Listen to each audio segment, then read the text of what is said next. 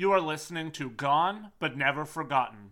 Our topics can include, but are not limited to, murder, sexual assault, graphic and gruesome details, and more. These topics are adult in nature and are not meant for everyone. Listener discretion is advised. Stories that are unsolved are terrible. There is absolutely no denying it. As we have said many times in the past on our show, we wonder how people can possibly live with themselves when they take a life. On October 10th of 2008, that is precisely what happened. A young man, 18 years of age, was walking home on a country road when he was struck by a vehicle and left for dead on the side of the road. It took 14 years for arrests to be made in this case, but currently it looks like there may be light at the end of a long tunnel for the family, at least in terms of answers. This week we cover what happened in 2008, what happened in between, and what is currently happening now within the case. Hello, and welcome to episode 60 of Gone But Never Forgotten, another historical case solved, the story of Lucas Shortreed.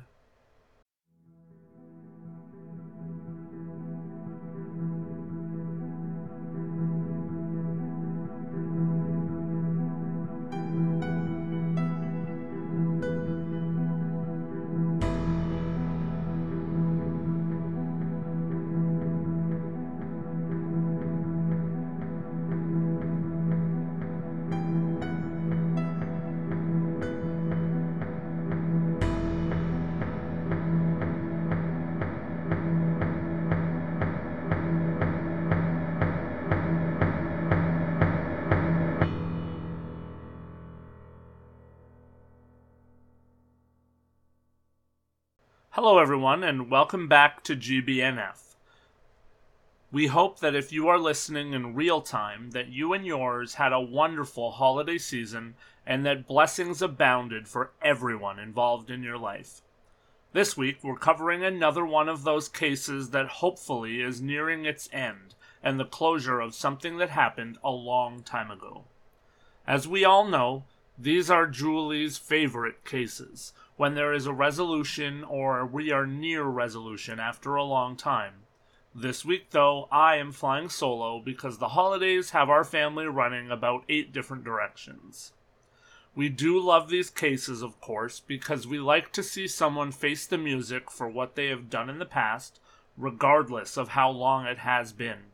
And also, I think that any time a case like this is in the news, it shows anyone who's suffering without answers, like in episode 58 on Sonia Varashin, it can give them renewed hope that perhaps the closure that they seek can still be found. I think also of the case of Barry and Honey Sherman, which we covered in episode 13. Those murders just passed their 5-year anniversary on December 13th, 2022. There is a lot of money as a reward in that case. One has to believe that somebody is going to come forward and let that family know what happened. But, for this week, let's dive right into this case and talk about a young man whose life was taken way, way too soon.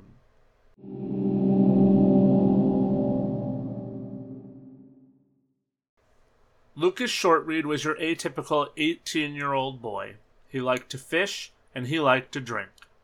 His friends remember him as a young man who had quite a few close friends.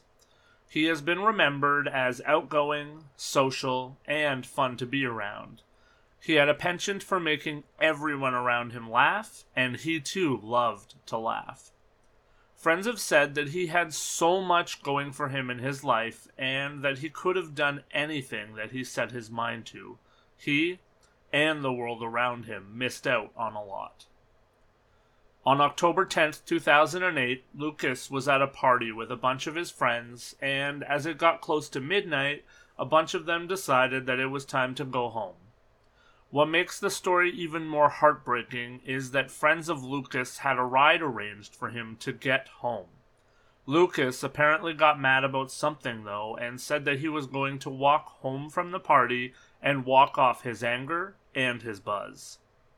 I can only imagine how much more heartbreaking that must have been for anyone that knew Lucas. Knowing that if he had taken that ride, everything likely would have been different than it was and is. That is a hard one for anyone to live with. When I found that out, it was absolutely heart-wrenching, but I think we've all been there before, where we're either the person refusing the ride or the person whose ride was refused. The fact of the matter is that nobody can blame themselves in that situation, as hard as that is, I am sure. We're all given the opportunity to make our own life decisions. And that is exactly what Lucas did. The aforementioned party was in Alma, Ontario, a small town that is located north of Elora. The area is certainly rural, with not much around other than farmland for as far as the eye can see. Lucas lived in Fergus, Ontario, which was quite the hike, 14 kilometers to be exact. The walk that he embarked on would likely have seen him walk along Wellington Road 17 and then turn and walk along Highway 6 for the bulk of his walk. The walk would likely have taken him nearly 3 hours, but depending how much he had been drinking, it could have taken even longer. Around midnight on October 10th, 2008, it was approximately 10 degrees Celsius and the skies were clear. So while it was a little bit cold, there doesn't seem to have been any other weather taking place at the time. Unfortunately, Lucas was not going to make it home that night. It's believed that just after midnight, a vehicle that was also traveling along Highway 17 towards Highway 6 would strike Lucas on the way by. Obviously, nobody knows if that vehicle even stopped after the impact, but police said that judging by the force that Lucas was hit with, there is no way that the occupants inside the vehicle would not have known that they had hit something or someone. Regardless of whether the vehicle stopped at all, nobody made a call for help, and the vehicle continued along its drive, and Lucas died right there on the side of Highway 17. Approximately 20 minutes after Lucas was struck and killed by the vehicle, another passing motorist would notice Lucas and call 911 for help. However, sadly it was too late for Lucas, and he was pronounced dead at the scene. Police said that on top of the fact that anyone inside of the vehicle would know that they had hit something, there would also have been a significant amount of damage done to the vehicle. They based that on the state that they found Lucas in, but also on the debris that was left at the scene of the accident. They said that there would have been damage to the windshield, the right passenger window, and that the right side of the fender would have likely have been completely destroyed. Lucas was not a small young man. He weighed approximately 230 pounds, so the damage would have certainly been significant. The police were able to determine where the damage would have been on the car based on the glass and debris that was left at the scene of the accident. The roads would likely have been busy, even at the late hour, because it was Thanksgiving weekend and Oktoberfest was also taking place in nearby Kitchener, Ontario. However, Wellington Road 17 was certainly not a common road for traffic to be taking, so there didn't seem to have been any witnesses to the accident at all. Police did get a bit of a break when forensics were able to determine that the vehicle involved was likely a Dodge Neon, most likely a model between the years of 1995 and 1997. The unfortunate thing, like we covered in the Bruce MacArthur case, is that when you have a common make and model of a car, there usually are a lot of that car on the road. At the time, there were 8,000 white Dodge Neons that were registered just within Ontario. Police, though, worked hard to try to either narrow down that list or find the vehicle in question. Investigators went from house to house, searching a radius of well over 100 kilometers from Wellington County, where the accident took place. They were looking for the damaged vehicle or anyone that recalled seeing a damaged car. Unfortunately, all of that searching did not help police to locate the vehicle or find any answers in the case. About 2 weeks later, the police went to the news in hopes that someone that was involved or someone who knew who was involved would see the report. They also reenacted the accident, showing a car similar to the one that they believed was involved in the fail to remain. However, nothing still came in the case. Police even said on the news that they would understand why someone would flee the scene of an accident such as this. Sadly, it's not an uncommon reaction, but more than anything, they were hoping that they could, at the very least, provide some sort of closure to the family. As time went on, though, police realized that this case was going to be very difficult to crack. It was becoming increasingly obvious that not only were the people that killed Lucas aware that they had hit someone, but they likely had taken immediate steps after doing so. They weren't sure if that meant that there was a quick paint job or quick repairs, or if the car was hidden in reaction to the news report, but the car itself had seemed to have completely vanished. Even though the car theoretically could have been from anywhere, they were of the belief that the vehicle belonged to someone that lived in the vicinity of the accident. They came to that conclusion because of the road that the accident had occurred on, and also because they believed that the vehicle would have been in too rough of condition to make it too far after hitting Lucas. Without any witnesses, and without any evidence that could help the police, unfortunately things went quiet on this case for a long time to come.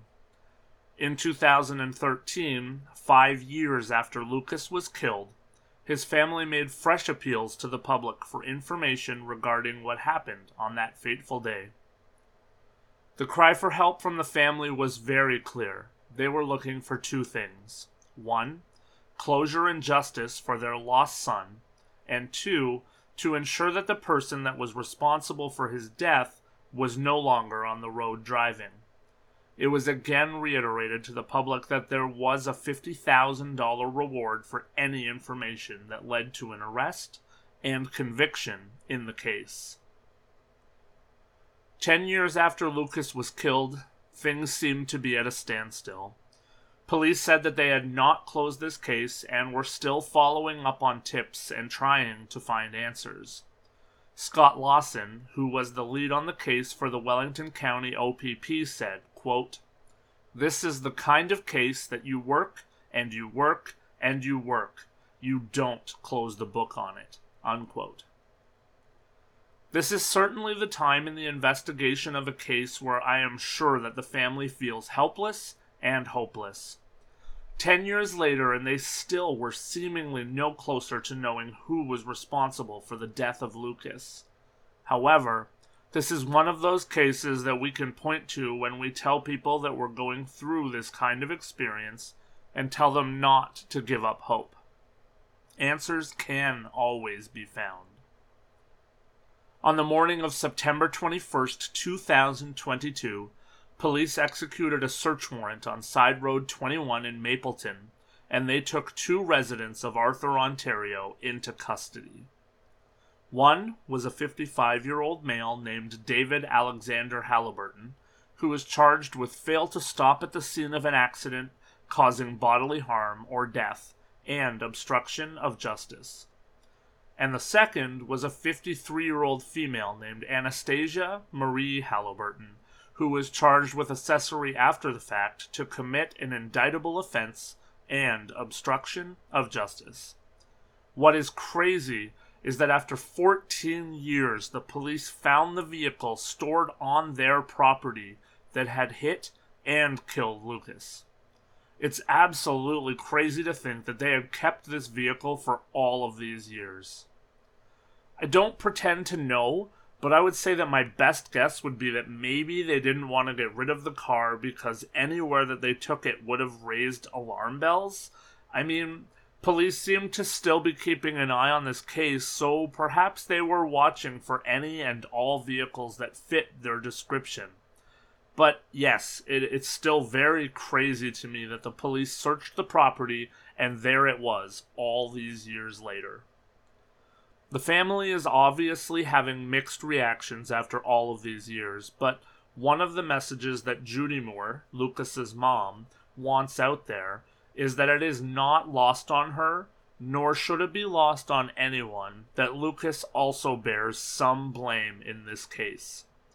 After the arrest, she said, quote, "I want it out there. This is partly Lucas's fault," unquote.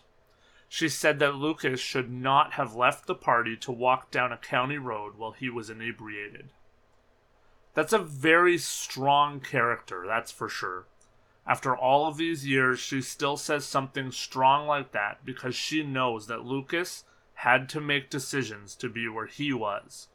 But, of course, that does not absolve any of the blame for David and Anastasia. For all of these years, they knew what they did. They lived very close to the location that Lucas was killed. They even kept the car that killed him on their own property. To me, that's absolutely disgusting. I don't know how you live with that on your conscience or on your property. David and Anastasia would appear in court a day later and be released on bail, and then would have their court case moved from October to December 6th of this year. As we write this episode, that was 11 days ago, but there is no information on what happened in this case, and when we hear more, we will do an update episode for you. But there you have it. For now, the family never gave up. The police never gave up. And eventually information came out that seems to be bringing closure to this case. Obviously, until news breaks, this is all still alleged and yet to be proven in a court of law, but it certainly seems headed down that road. So, to the family of Lucas Shortreed, we hope that this brings some level of closure to you and that you can find a measure of healing. For everyone else, we want to say thank you again for listening to us here at Gone But Never Forgotten. Please don't forget to sign up and support the show over on Patreon to check out my reaction to this case and our reaction to each case that we have done since episode 51. There certainly is some great uncut and uncensored conversation over there each and every week. We hope that you and yours are having the happiest of holidays. See you next time.